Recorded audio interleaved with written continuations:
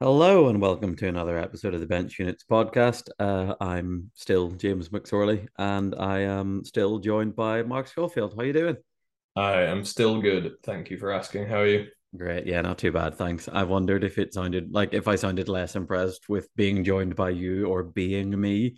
Um, yeah, always start on the existential. I still want to know if we caused any existential crises to people a couple of weeks ago when I kind of pushed for it, but Yeah, I don't, so, we've not heard anything about it, so we'll assume we're in the clear. I yeah. have a question to get us started that I've been pondering. Oh God. Wow, you've really taken my bit and run with it. I like it. You're on board. I like that you're on board. What is it? Is it to do How, with my dentist appointment this morning? Because if not, yeah, I mean, yeah, it can be. no, Okay. I'm joking. What was your question? My question is how much time does it take to decide whether someone is overrated or underrated? Ah, I would like to answer this question without ever finding out who you mean. I Um, don't really know I genuinely started it because I was watching a live stream of a concert and I was like, this guitarist is like, how does everyone not know this guy's the best like lead guitarist in the world? And decided that in like 10 minutes of watching a concert, and I was like, this guy's the most underrated musician to ever live. And then I was like, how long do I assign to like basketball players before I decide that I know better than the consensus? yeah, I think able-bodied basketball. I'm not sure. It's probably situational. You probably need to see someone in like two different teams Yeah. that give them a chance because the amount of like guys in the NBA that went one way and were really bad and then had a second chance and a coach that actually put them in different spots on the floor. Yeah, I think there's too many of those for me to be like, this guy's had 8 games in the NBA. He's a load of crap.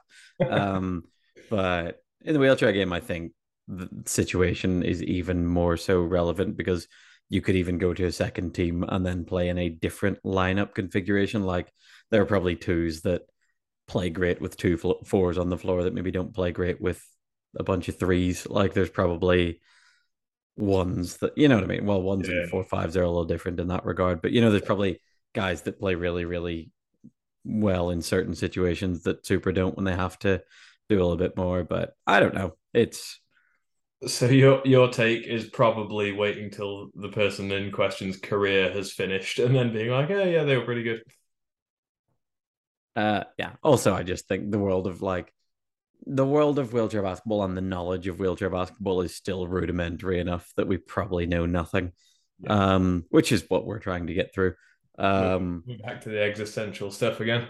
yeah, no, but there is actually it. Like there are so many times where you're like, I don't think this guy's that good, and then you're like, well, what do I know? Because there's no like 40, 50 year historical basis of like if you're able to do this, and this, or if you can go this many points, rebounds, whatever, you're probably on the same level as these guys. Like we're really in like the third generation of wheelchair basketball, aren't we, at this point? Yeah, true. But yeah, Okay, I feel like we've got deep on this question. This is probably an episode in itself. this is probably the stuff that I'm going to do if you disappear for a while, which is any day now, everyone. Yes, Oh, Jesus. Mark, I've decided the first podcast that I do without you, even though it will be because you're a new father, I'm going to claim that it's because of creative differences. Can creative you diff can it be titled Procreative Differences? If Yeah, so, creative difference. Mark has created a child, and that child has arrived. well, That's terrible. if we're like offloading the jokes early, I was planning on my first episode back to be like, it's nice to be back with my first family or my first baby. Yeah, being like, wow, you guys really prepared me for babysitting when I've had to walk James through podcasts. All right.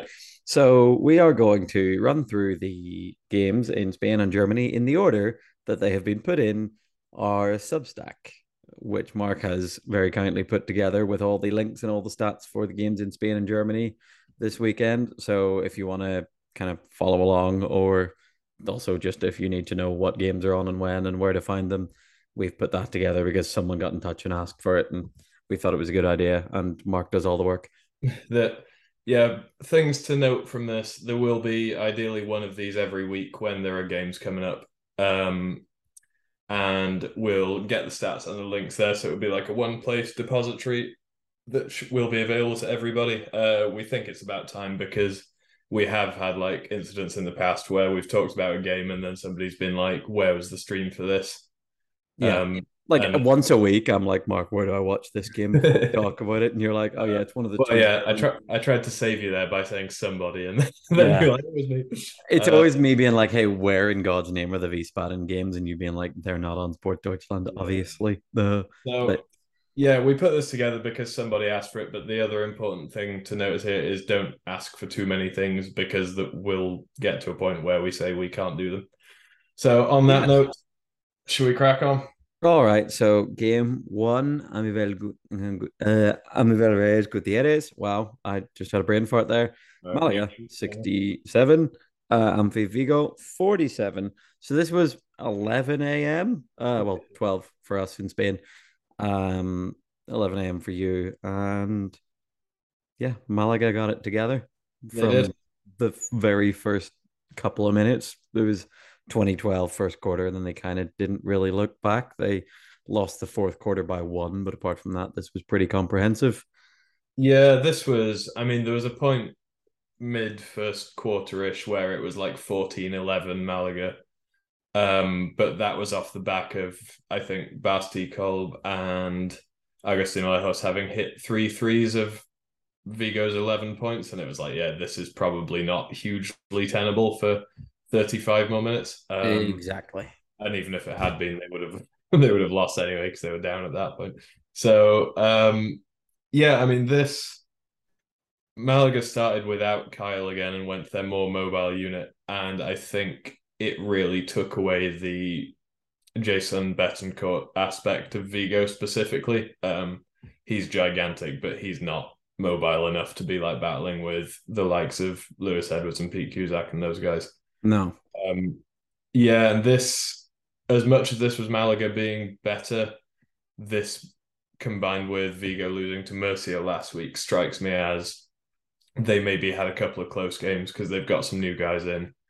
And now maybe the scouting report is out on guys like Basti Kolb and Jason Betancourt, who were relative unknowns, and Vigo don't have a lot of guys outside of their initial five. So I think they've maybe kind of got the jump now and they don't have anything more up their sleeve, was how I felt this game went.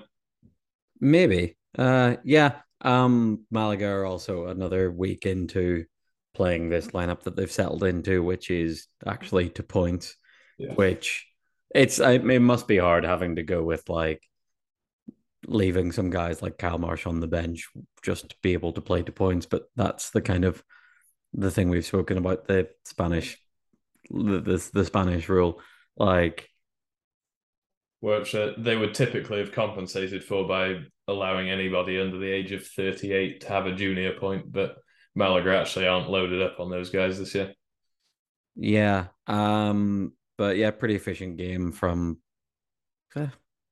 Esparza was all right. Abdi 7 from 10. Esparza shot 50% bar. He missed a three. Um, those guys were all in the plus. Like you look at their starters are plus 18, plus 18, plus 14, and Lewis and Pete were plus 23. Um, yeah, man, this was I don't know. This was one of there were a handful of very interesting games this week based on form, and I was like, oh, Amphi have been playing pretty well. Malaga have had some struggles, this, that, and the other. But like, if you asked me what would have happened in this game before the start of the season, I would have been like, yeah, Malaga by 20. No question. So maybe this is like those two teams playing about how they're meant to. I do Yeah. think the mobility takes a lot of Alejos' stuff away. They're pretty big with their starters as well, apart from Abdi. Lewis and Pete, obviously big sort of mids. I mean, Esparza is massive, and I always forget that he's massive.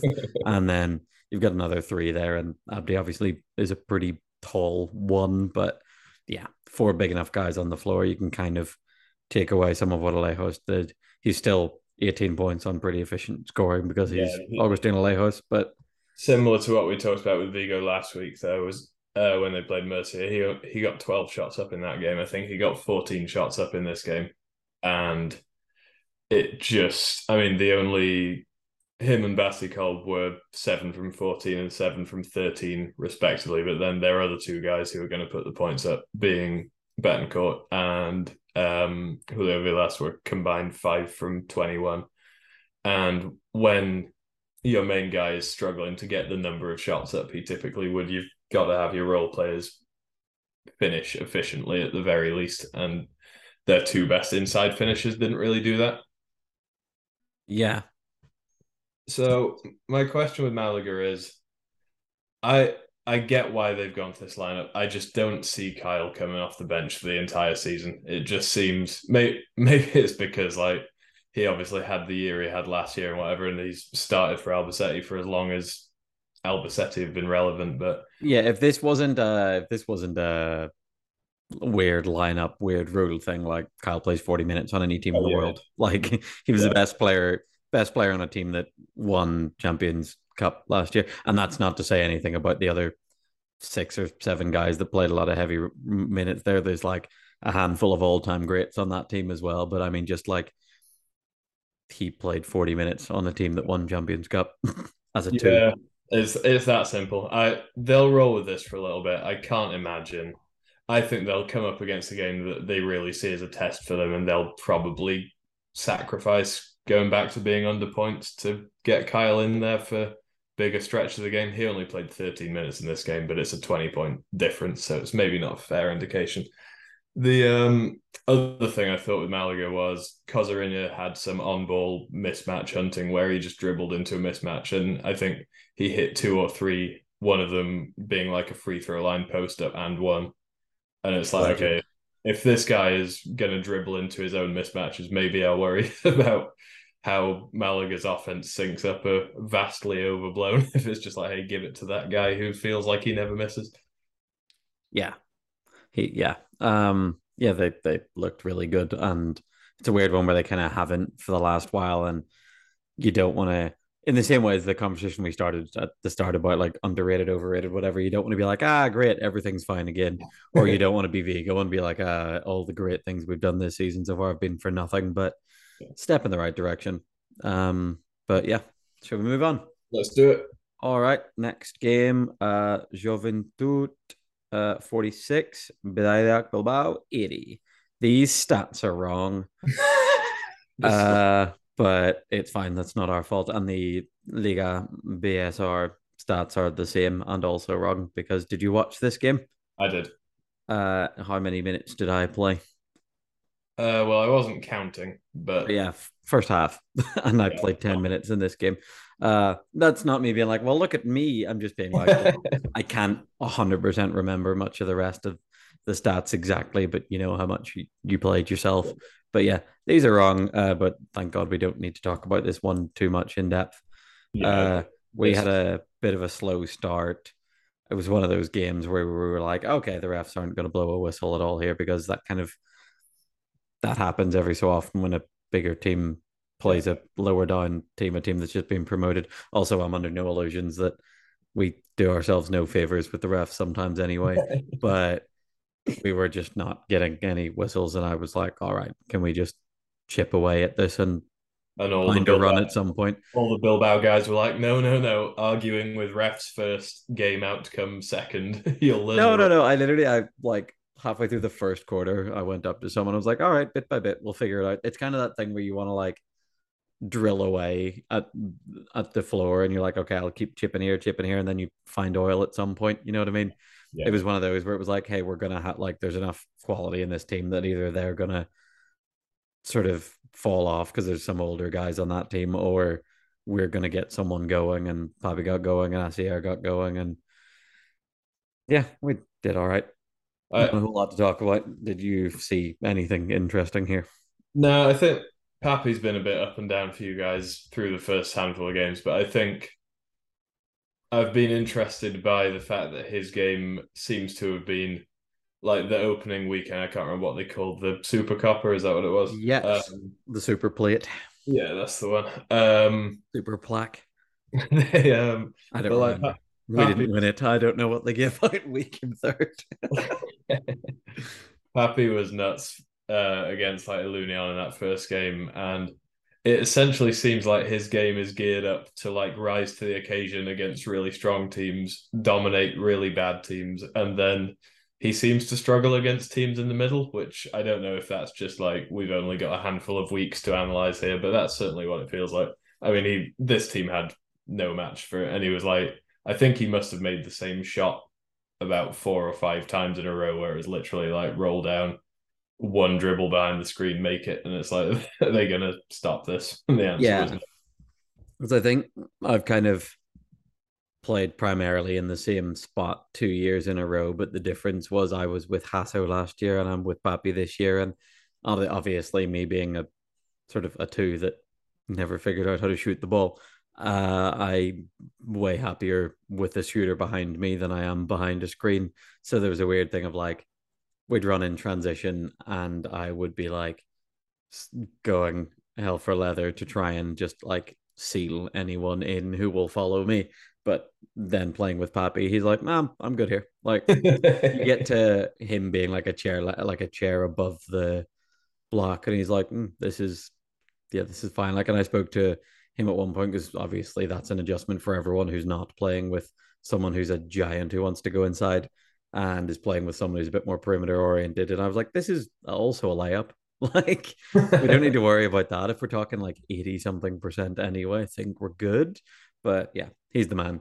And I think he'll just get more and more comfortable in this team as Yeah. it goes on because, man, he can shoot the ball. And that is the most transferable of skills. Like you could show up to a team anywhere in the world and not be able to speak the language and kind of just fill that spot. Well, Like as long kind as of you've got reminds me of when J.R. Smith showed up to, and he's a way better equivalent than J.R. Smith being a role player on, well, shooter on a championship winning team, but you know what I mean. Um, he got there and he was like, I don't know any of the plays or anything, but like go where they're not and shoot it if I'm open is kind of until I figure it out. And yeah, he's the well, man. the only flaw in that argument is J.R. Smith never tacked on the if I'm open bit. He's like, hey, go where they're not or where they are and shoot it. No, I just remember him describing it as go where they're not. And I was like, wow, have you just described like the really, really technical act of spacing? Like the thing that like guys that sprint around screens for a living like put loads of studying into. And he's like, nah, if someone isn't here, I can be there. Basic physics. Right. All right, next one. So this was the game of the week candidate. It didn't feel massively game of the week when I watched it. I think it was pretty intense, but we've not spoken about this one semi deliberately, so I'm excited for your take on Illunion 64, Amiab 80.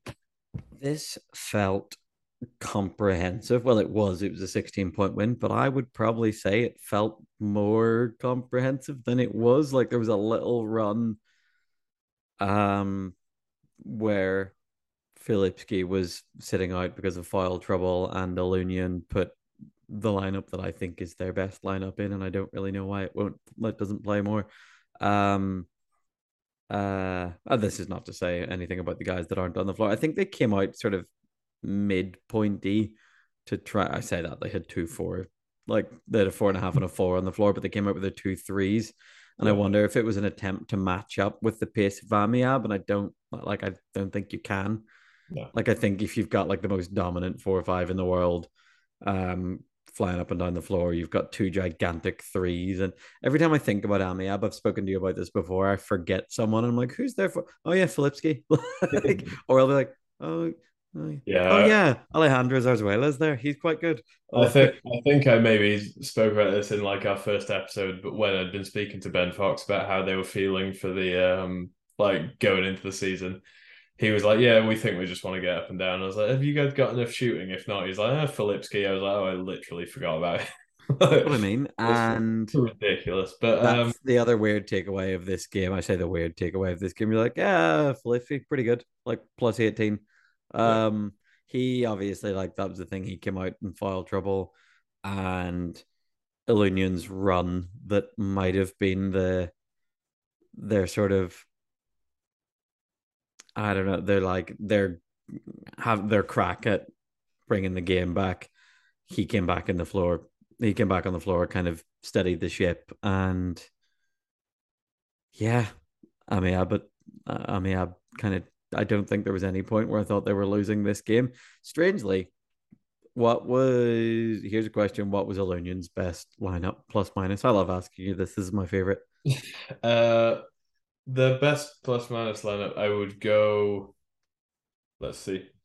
Um, let's go Greg, Terry, Hasso, Bill, and I think do they have Sauer in that one as well? Pablo Lavandeira played Okay, that's the one. because Egan's still get a point off Yeah, yeah, that sure. stuff because he's still a junior apparently, which is nuts because he See seems that like he's been around for undefeated. ages. But yeah, like we spoke about this, I would think that their best lineup, but obviously having lineup versatility is important. But that was only +4 in I don't know how many minutes, but they how many minutes they're plus whatever in is important, but that's not information I have. Yeah, I mean, my takeaway from this game generally was I think Amiab showed exactly who they are. I don't think this, although it was a very, like you say, comprehensive win, I don't think this was Amiab exploding to another level as much as it was Ilunion thinking them and Amiab were on the level coming into the game and looking very caught off guard for most of the first half. Yeah. Ilunion looked a lot like they struggled with the pace of it. Like they started Hasso and they went Hasso and Bill at one point and were still not getting back and matching up with Lee. And it's like you guys, you're the only team that has the size to do this. It is entirely pointless if you're not going to push back. I Yeah, know and that. I don't know if obviously I'm not sure what the deal is here, but I'd say if you're a team like Ilunion that wants to be able to match up with Amiab and you sign a guy like Hasso, that's kind of at least what you sign Hasso because I think Hasso's great, but I think also there's like a real concrete thing of like, hey, we got to sign this massive guy because it's one of the only few guys that is big enough to Yeah, try and deal with Lee. And it kind of doesn't matter if you're underneath your own basket with someone else's chair on your foot plate or if you're like blowing too much to get there. Like yeah. in a half court, I would say like he did pretty well for us in Bilbao last year against Lee. I think I don't remember the numbers obviously, but we were 1-1 against them. So I can't being massive doesn't matter if you're not there. Yeah, Ilunion really looked for at least the first half. They really looked like the pace of the game surprised them. Even stuff like there was one play where Terry brought the ball down the right wing, like faked a pass, and then was like dribbling around a pick, and he had a open layup, and he took so long doing that that I think like Phil pushed back and got a piece of the shot from behind, and it's like that's the mistake of teams that are like lost in the moment kind of thing, rather than that's not a technical issue where they're not executing. That's just being like, I've got an opportunity here. We've not had any. I better not mess this one up and like taking too long. I thought that was very emblematic of Ilunion's game generally. I just didn't think they were very good. Yeah, and also there's just like I don't know what's the best way to describe this. Like I don't know if it's like there's still like new signings being incorporated and whatever, but there were a lot of times where you'd have like just I don't know, Bill and Hasso end up on the same side. You've got like a one floating around. Like, I don't know. And I think to not be too harsh on one team and to give another team credit, which I'm always keen to do. Um, like Amiab have just got so much size that that freaks you out into the point of where you're like, oh God, like, but where should I go? Like, I need to get away from this guy, or can we get into something against these two? And you just end up kind of flying around trying to find mismatches or trying to find certain matchups, and they can just I don't know. Amiab are just so big that they can cover so much space. They manage to sort of barricade the rim and also kind of deny threes at the same time. Like I don't know. Like Yeah, I think that a big part of it is that's like pretty indicative with Greg, who was probably Ilunion's. Greg and Bill were the most consistent guys, I would have said. yeah, And Greg had like 13 points and was 6 from 10. But I think even his first shot was like off a little point pick for Terry. He tried to sneak inside, and then I think he got like a chair length below the free throw line. And he was like, okay, I'm just going to have to heave this shot up like floater style before four bigs collapse on me. So that like Greg still got his shots up, but I think with guys like him, Amiab take away an element of creation for others because he's not a threat to drive and finish against them. Sure. Yeah. So yeah, I think ultimately Amiab were really good and did exactly what you would expect them to do. I just felt like they took the game way more in their direction stylistically than Ilunion were ever able to figure out how to combat. Yeah, for sure. Oh, and Filipski and Hasso got into a yelling match at one point, which, if anyone is a semi-accomplished lip reader, I urge you to go back and watch the replay of that. Oh yeah, I wondered if you were asking whether I had read his lips or whatever, but it's hilarious. Just like that happening and then so like a referee being like, "Hey, technical, obviously." It's great, but yeah. Yeah, well, the kicker to that was he yelled at Filipski a handful of times, and then when the ref tried to calm him down, he tried to say he was like staring directly at Filipski, but tried to say he'd been like looking at Amadou, who was behind Filipski on the bench. I was like, that is not in a million years going to work. The ref is not going to believe you're cursing out your own teammate who isn't playing currently. Sure. Yeah. Um yeah, Olonian are probably, I would say, still the second best team in Spain, but I think this game and the fact that they've now played twice and whatever, I think it's second best. Yeah, Like, the gap's being established at this point, I think. sure. Yeah. I can't wait to see these guys play again, but this was, yeah, comprehensive. Yeah. All right. Cool. Oh God, I've opened up a stream rather than the stats. Oh no. Fat I'll fingers. Oh, if only they weren't so conveniently located right next to each other. Don't worry, I it's know. All right. um, Next game, Leganes, 60, Gran Canaria, 58. Jesus Christ. This was like I was watching it and I was like, they're up 24-12 or they're up whatever. Like, when does this happen? And then, yeah, pretty. Yeah. yeah, it was 24-12 at one point. They Leganes started with Christian Gomez and Carlos Vera, and it's if anything, you're putting yourself at a speed disadvantage against Alexi Ramone and Jorge Salazar, and probably as important, you're rolling out two guys who are probably more speed equivalent to Richard Noche, who's now not being overstretched trying to keep up with guys more mobile than him. Yeah. And yeah, Leganes just looked lost, and they went to the Philip Halfley and Alexis Ruiz lineup for the bulk of the game after that.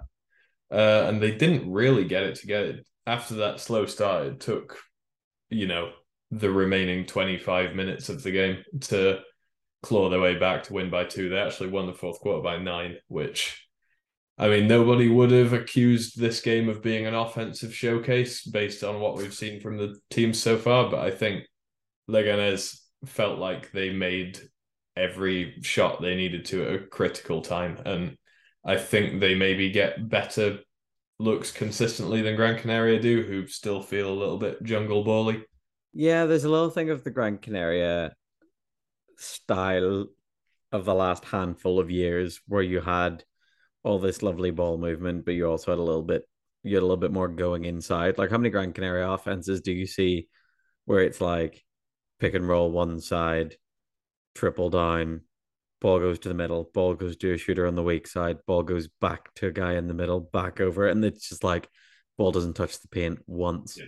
because you have gotten to a point where you've either gotten to a point where you need to sort of redistribute your talent and you have a guy like Jorge Salazar who's like great inside. You have him sitting behind screens on weak sides, which is not like you want that guy going inside and Yeah, playing massive you're for a not 3-5.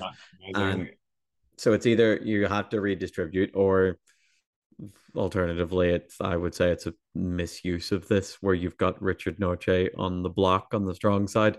But there's just too many games where I mean too many plays where the ball just kind of goes 1 to 3 to weak side and back to 1 to 3. Like, yeah, Yeah, I don't know. it's and that's actually why I think although Leganes don't play massively inventive basketball, they swing the ball around and then they've got guys who are pretty content mismatch shooters. You could argue overly content in some cases, but I think they kind of have hit the balance a little bit better of being like, okay, we've looked for what we want.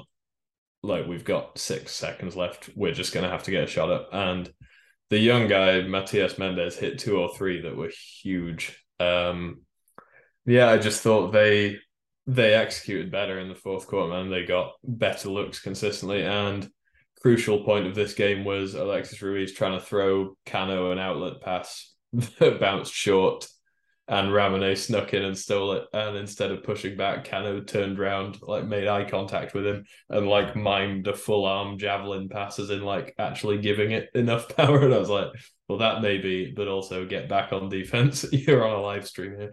They have a really funny thing where it's like they play old man basketball, but then they've also got like Matias Mendes, Philip Affley, and crucially Cano, the ultimate wild card. Like I watched this game this morning beside Anna, and I was just trying to explain what about Cano makes me so happy when I'm watching it, because it's like there were two plays where he kind of came off a point pick and just sort of twisted his way just below the free throw line and shot a weird fadeaway Yeah. against someone bigger than him. And he made the first one and he just dropped the ball out of the baseline on the second one. And I was like, what I love about this is like, this is the exact same thing, but just either of these things can happen at any given point. So it's just funny because they've got like that little injection of like youth and pace. And then they've also got kind of just, and once again, I'm not like, this sounds disparaging when I say just kind of looking like he does whatever he wants, but I mean that little bit of like creativity or that little Random, spark is so, that random. randomness is just so much fun to watch. I'm such a fan. Once Yeah. again, also we need more people with like shooting sleeves and two sweatbands and headbands in the league because we love that. All right. Yeah. So, Also, massive point of this is Salazar fouled out with a few minutes to go, and that's kind of when the game yeah, he did. Although turned. Richard Noche did do his best to drag Gran Canaria back into it by himself. I think he like made an and one, missed the free throw, and then he caught the ball on the baseline and had Halfley like flying at him and drained him over the top of it. That made it a 4 point game. Yeah, Um, I just it's worth noting that David Hernandez and Jorge Salazar's the starters were +7, so like that's relevant. I think we'd be remiss to not mention that. Fair point. Also, yeah, shout out to Richie rolling back the years. Okay, next game. Yep. So I missed this one. This is the only game in Spain that I didn't get to watch any of. Madiba 69, Ferrol 63. So would you like to tell me about this and talk to me about John getting 31? I would. Yeah, that was the headline. This was by no means beautiful basketball on either side, I don't think. This was kind of Madiba, what we talked about last week with their guys now being able to, their bigs being able to go off the ball a little bit more with Jose Leap's introduction.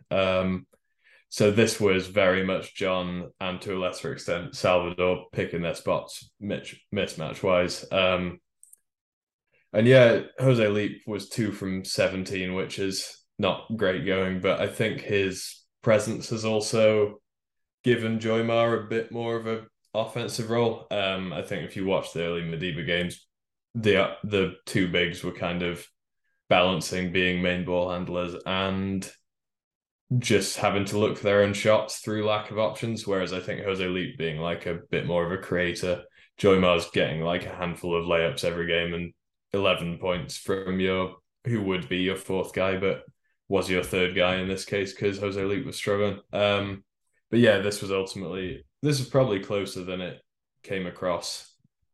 Madiba had been ahead by a good chunk going into fourth.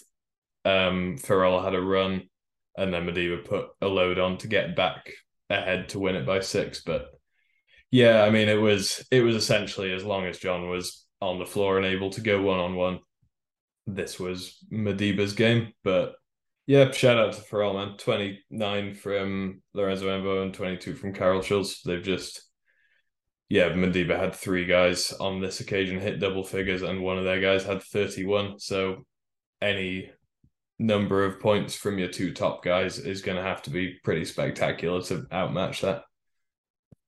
Sure. All right. I don't want to talk too much about a game I haven't seen. No arguments on that one. No, none, because I was watching some German games instead. Yeah, check you Um, out diversifying. Oh yeah, we have to. I can't just lie about watching the games all the time. Um, Well, you can.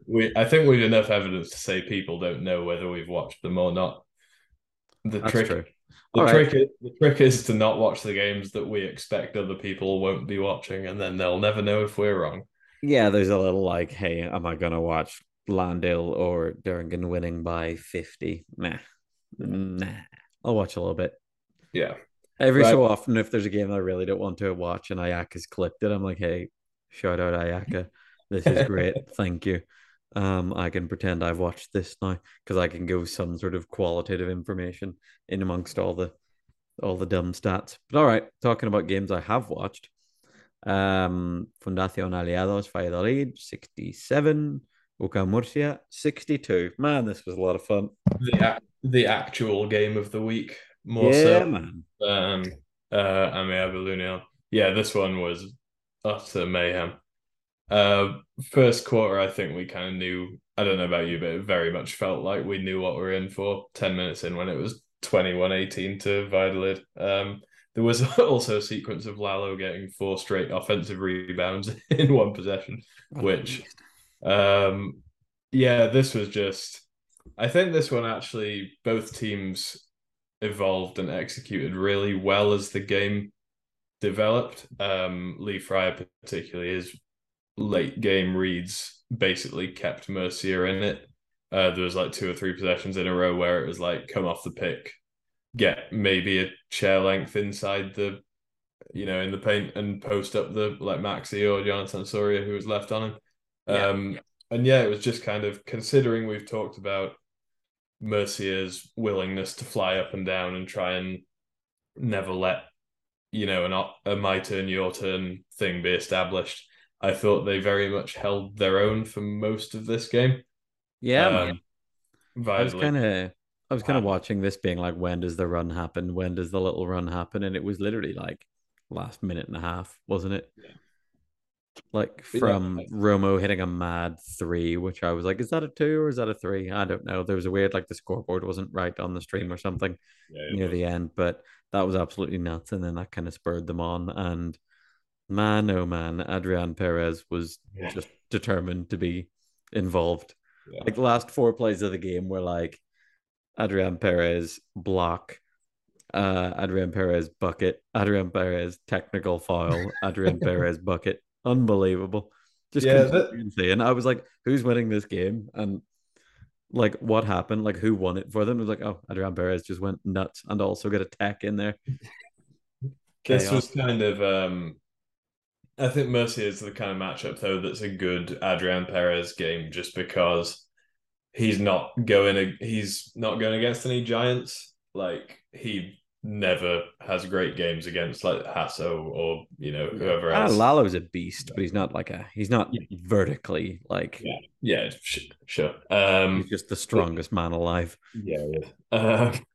But yeah, I thought Valladolid executed pretty well. They kind of went to the smaller lineup with CJ Grogan in for Yelmer. That wasn't as effective for them in this game as it had been, for example, against you guys a couple of weeks back. But yeah, I thought Yelmer was well placed as kind of the one true giant in this game. I think he was pretty efficient and good picking his spot. Yeah. I think both teams' offenses were pretty good, to be fair. I think both teams' offenses felt very competent, considering this is a game that finished in the 60s, but it's not that often you see a well balanced game finish like 80-80. I guess there's kind of some give and take in the lack of transition points and all that stuff. Yeah, I was gonna say it's the transition thing. It was like neither team shot over. Well, yeah, Mercia with 62 shots. Yeah, Um, 48% for Mercia and 52 for Violet is pretty indicative. It does say on these stats that they had Violet with 12 points in the paint, Mercia with 10. That absolutely cannot be the case. no, that is incorrect. I wonder if they count like charge circle. I don't know how they stat this. I would love to talk to who's in charge of if they're I'd love to talk to someone who's in charge of how they stat the league. And when I find out that there definitely isn't someone in charge of it, I'd like there to be one. But yeah, I thought this was interesting in terms of like just mid-game adjustments, like you saw um Murcia put on their second lineup, the press lineup, and then I don't know, being pressed and being like, all right, CJ, let's go is a pretty good tool to have in your toolbox. CJ is fast, man. Oh man, yeah, he just like who did he beat? Just one on one full court Philip. He missed the layup, but like I Yeah, remember being he like, got oh, BL at one point, and then I Biel is think quick, man. I've played with and against him, and I was like, what? Who is this kid? What is going on? I think CJ had one of my favorite wheelchair basketball things, which is going against somebody like going against a very known quick player. It's CJ like tried to take Lee Fryer down one sideline, and Lee was like, "Hey, I've got him," and then was about two pushes in and was like, "Oh, I actually have to get my head down and get like four hard pushes in to keep with this guy." Like the Lee's moment, an absolute phenom at this point. That's been like a cool thing to watch because we've both known him since he was a kid. yeah, And we were all like, oh, this guy can move his chair like very few other people. But seeing him like sticking around in a well put together team and like using it within a structure, but still having the sort of wild card stuff every so often where you're like, oh my God, how did you just like jump through two picks and get back on Romo's foot plate? Like, who who unreal. who wins at wild card one on one between Lee and Cano? Oh, Lee. Cano's not moving. Yeah, no, true. Is my point here. Like really good chair defense wins in wheelchair basketball one-on-one Yeah, stuff. Like, yeah, but what was I gonna say? Oh, and then um, yeah, Vitally kind of figuring the press out. Mercia kind of like half went to press with their starters again, which I was like, oh, this is cool because you've still like I know you've got a more pressy lineup with your second line, but the fact that you can go like Robles, Zarzuela, Lee, Lalo, who isn't slow, yeah, and Lourdes, like you're gonna have a weak point on the floor anyway, but like they do a pretty good job. I noticed that like in their press lineup they had Beatriz Sudaire matched up with a one or a low pointer as much as possible in their press. So you're accustomed to doing that stuff and to trying to protect certain people and get people into certain matchups anyway. So they kind of half went to a press with their starters for a little bit. And I was like, oh, this is cool. But yeah, this was a lot of fun. People should watch this. yeah, definitely. And yeah, this I think this one showed a bit of like, although Valladolid is still gelling with their new guys, this would strike me as a game that a still gelling team could very easily slip up in. I know both you could say that about both teams, but this caught me as one where Murcia being able to like turn the press on and off would have got to Valladolid eventually, and I think Valladolid stayed very calm and collected and got through this. Which, I mean, there's a bunch of teams like stacked up for third and fourth place currently, but I think Valladolid rightfully stake a claim among the top four now and going forward. Yeah, I think so. It was cool. Like you need to kind of pull through one of those games Yeah, to know that you've got it in you, and they've done it already. So yeah.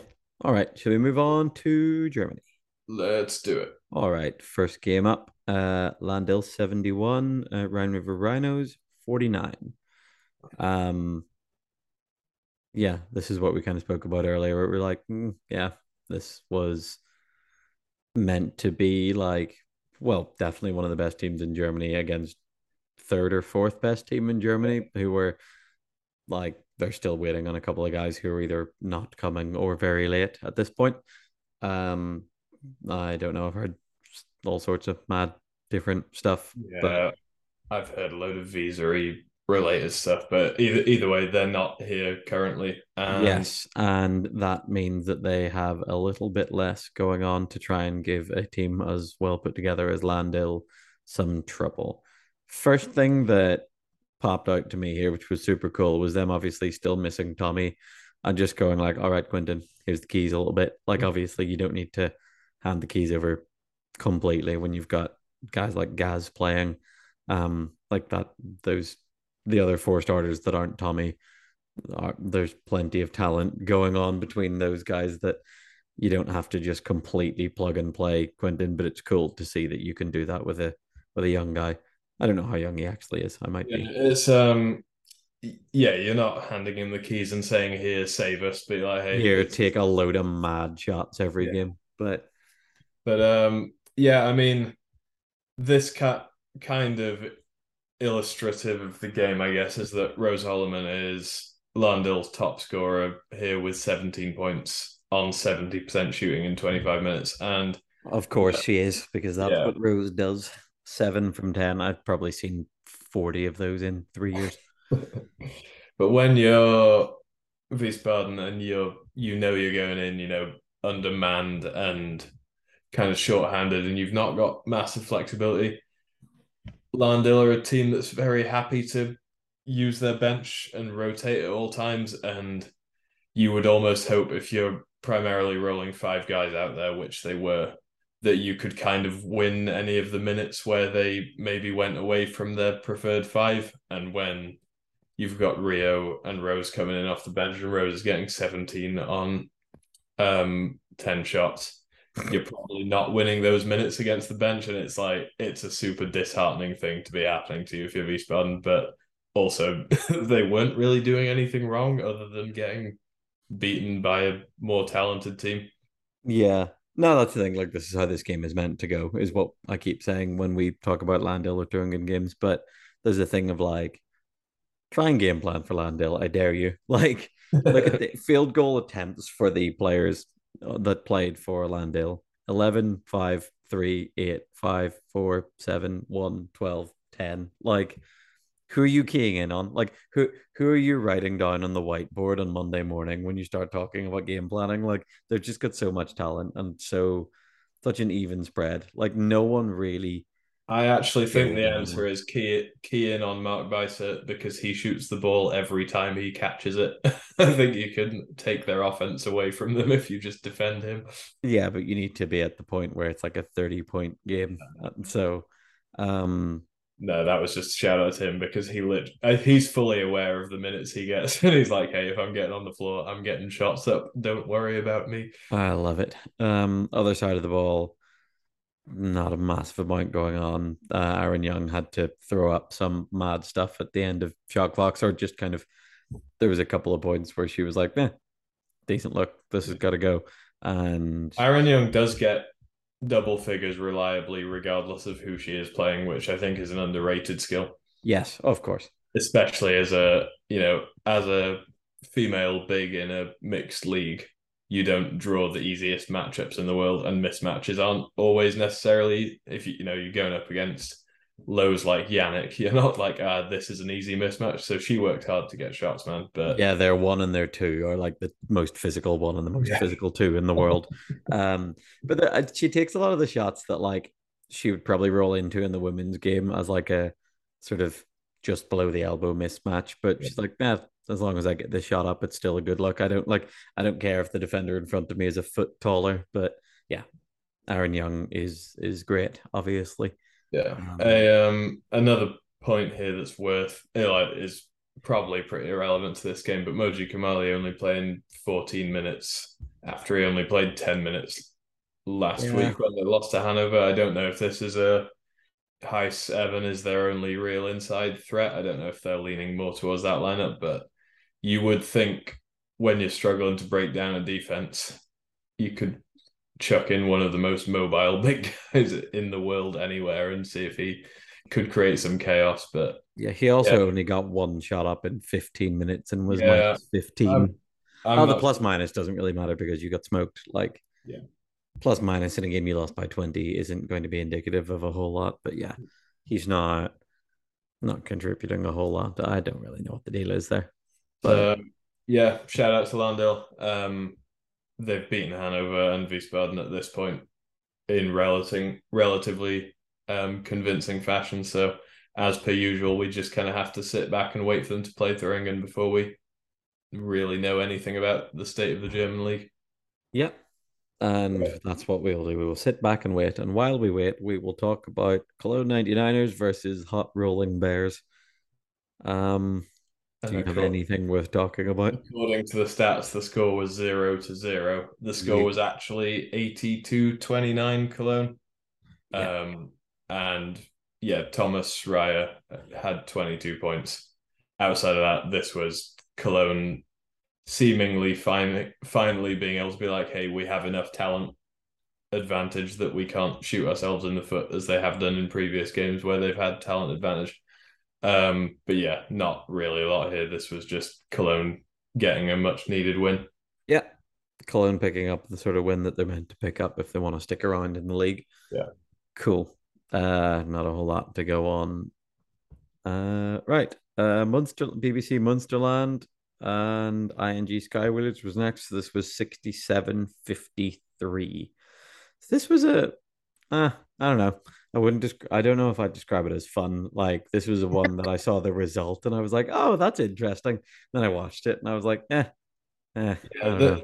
well, first off, Munsterland have changed where their camera is in their sports hall, and it felt like if I died and come back with the explicit purpose of watching Munsterland and Skywheelers from floating somewhere around the Did ceiling. you, without understanding any German, did you think that the commentator sounded like he was talking from like a closet he was being held hostage in? And I Yeah. don't mean this is nothing to do with the man or what his voice or whatever, just the quality of the microphone. Yeah. I was just like, oh my goodness, like, yeah, I don't know. It's hard to host a good stream for a wheelchair basketball Yeah, it game. was a I strange don't one. know. So I've never thought their setup was an issue before. So I don't quite know what was going on with this game, but yeah, it felt very much like an out of body experience Yeah. watching this. But One of yeah, I their mean, new in-mouth microphones. Munsterland, their general formula is they've got size, and when they are not at a huge mobility disadvantage, they tend to do okay. You know, get Matthias Bellas to the edge of the key or closer, and he's gonna put points on the board, and he did just that. Yeah.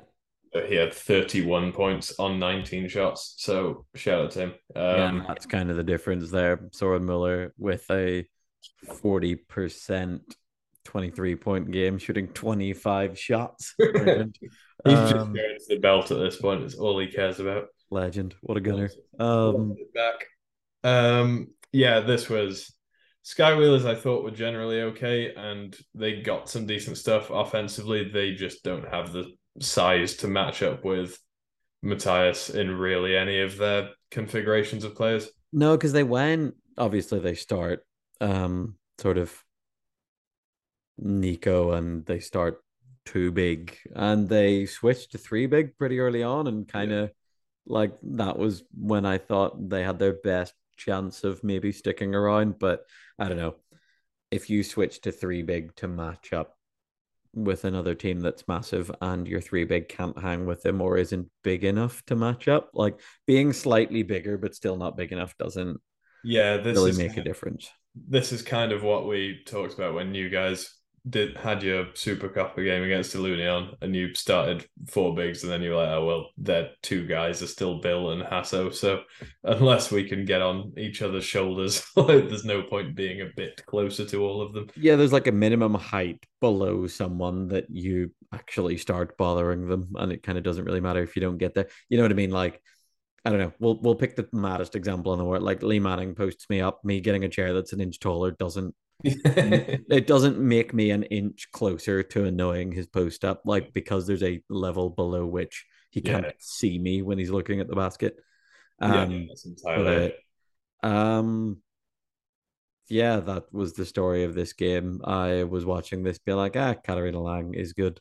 Um, she kind of was a little inefficient in this game, had some trouble because I don't know if you're if you're big in the women's game and you come over and play in the mixed game in the German league and play against giants, you might have some trouble. But yeah, not a whole lot left to talk about here. I don't think. Shout out to Munsterland. Shout out to Matthias Bellers. 68% for 31 points is quite I, cool. I did have I had a brief look at the standings for both Spain and Germany, and I think if you look at the German standings as of right now, Munsterland, if the German playoffs or Final Four or whatever they call it were to trigger tomorrow, Munsterland would be in the Final Four, which is pretty badass. So shout out to Legends. them. Legends. I rate it. All right. Last game of the week. Yeah. Thuringen Bulls 91. Trio Dolphins 42. I just had a So, complete brain fart there. so this was At halftime, this game was 54-17 to Yes. Thuringen. And the key element of that half game score is that the score had been 8-all at one point. Uh, Hey so guys, we might be in. Oh no, yeah. we might not be in this. I mean, Trier were pretty short-handed. They only went with 7 players. They had to play Lucas Young, who's one pointer who's pretty physically impaired. I don't think has played a lot for them all season because they work the points and play like Natalie Passman plays a lot and she plays the mid, and then they have Annabelle Breuer and stack some higher point players around her. So yeah, trying to debut your one pointer who's a true one pointer, it's a tough ask to roll them out against the ring and be like, hey, do you mind playing 40 minutes against maybe the most physically imposing team in wheelchair basketball anywhere? Yeah. Yeah, no, that's a lot to ask. And we see once again the thing of the really good teams in Germany being able to give Dirk Passawan a little bit of trouble. Yeah. Um, Yeah, he did have more points in this game than he did against Hamburg last week, which is kind of funny in and of itself. yeah. Yeah, But that's a weird one. that was probably because they were just defending him with one player because they have got guys that they feel can guard him one on one. Whereas Hamburg were like, hey, what happens if we defend Dirk Passavan with 7 guys? Yeah. Any weird plus minus stuff here? Vahid plus 37. Yeah, not a whole Yeah. lot going here. No records broken. Although Plus, Vahid being like, what? No size, you say? All right. Don't mind if I do. yeah, well, we talked about it last week with Thuringen. They didn't start their 2 big lineup for the second week in a row. So they started Cully Spodniak, Jody Ruiz, Jens Albrecht, Alex Haluski, and Joachim Linden. And they went Haluski out for Vahid in pretty short order, about like 4 or 5 minutes in. Yeah. I actually think against a team like Trier, I mean, not the, if you're Thuringen, you don't really have to worry about matchups in this case because you're smoking them. But I think Vahid being relentlessly willing to go inside is maybe more punishing against a team than Haluski being like, I'm the thing you talked about with Pappy, where he's like, I'm perfectly happy to stay outside and shoot this. Vahid was like, well, I could do that, or I could be in the charge circle whenever I feel like it. Yeah, I could do this, but also get out of my way. Yeah, Yeah. this was just Thuringen are just so much better than every team, and I think in a way, going 8-all in the first handful of minutes is almost the worst thing Trier could have done for themselves because I think they like triggered it. Corey Rossi got and one layup and like went for his free throw, and the Bulls coach called a timeout, and then I don't know what he must have said to them, or if he was just like, hey, come on, guys, we know we're better than this team. But it was then 46-9 for the rest of the half. So it's like, yeah, they poked the bear on that one a little bit.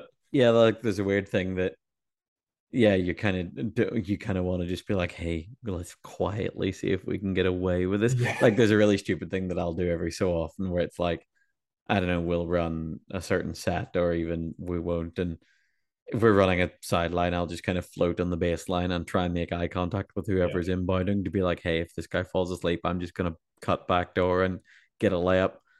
And like every time pushing back up the floor, it's like it was David all last year, and it's Asier a lot of the time this year where I'm like, I didn't want to call because I didn't want them to hear me. Like there's a thing of like, if I can just keep getting away with this, Yeah, that not like celebrate it or scream too much, like that might be lovely. not shout, look where I am as soon as like the Yeah. ball. Yeah, But yeah, you that almost want to be like, hey guys, they might not know it's it currently. yeah, I wonder if like Trier's best game plan would have been like, hey, let's just see if we can stick at like 7 or 8 points behind for the entire game, like just far away enough they don't feel like they need to call a timeout. And Yeah. then like, hey, let's get Dirk Passavan 2 threes and see if we can steal one. But like Yeah. that wouldn't have happened either. But No. yeah, I think the 8-8 thing is like don't force the well obviously do because you want to try and win the game, but it's unfortunate when you sticking with the better team for 5 minutes.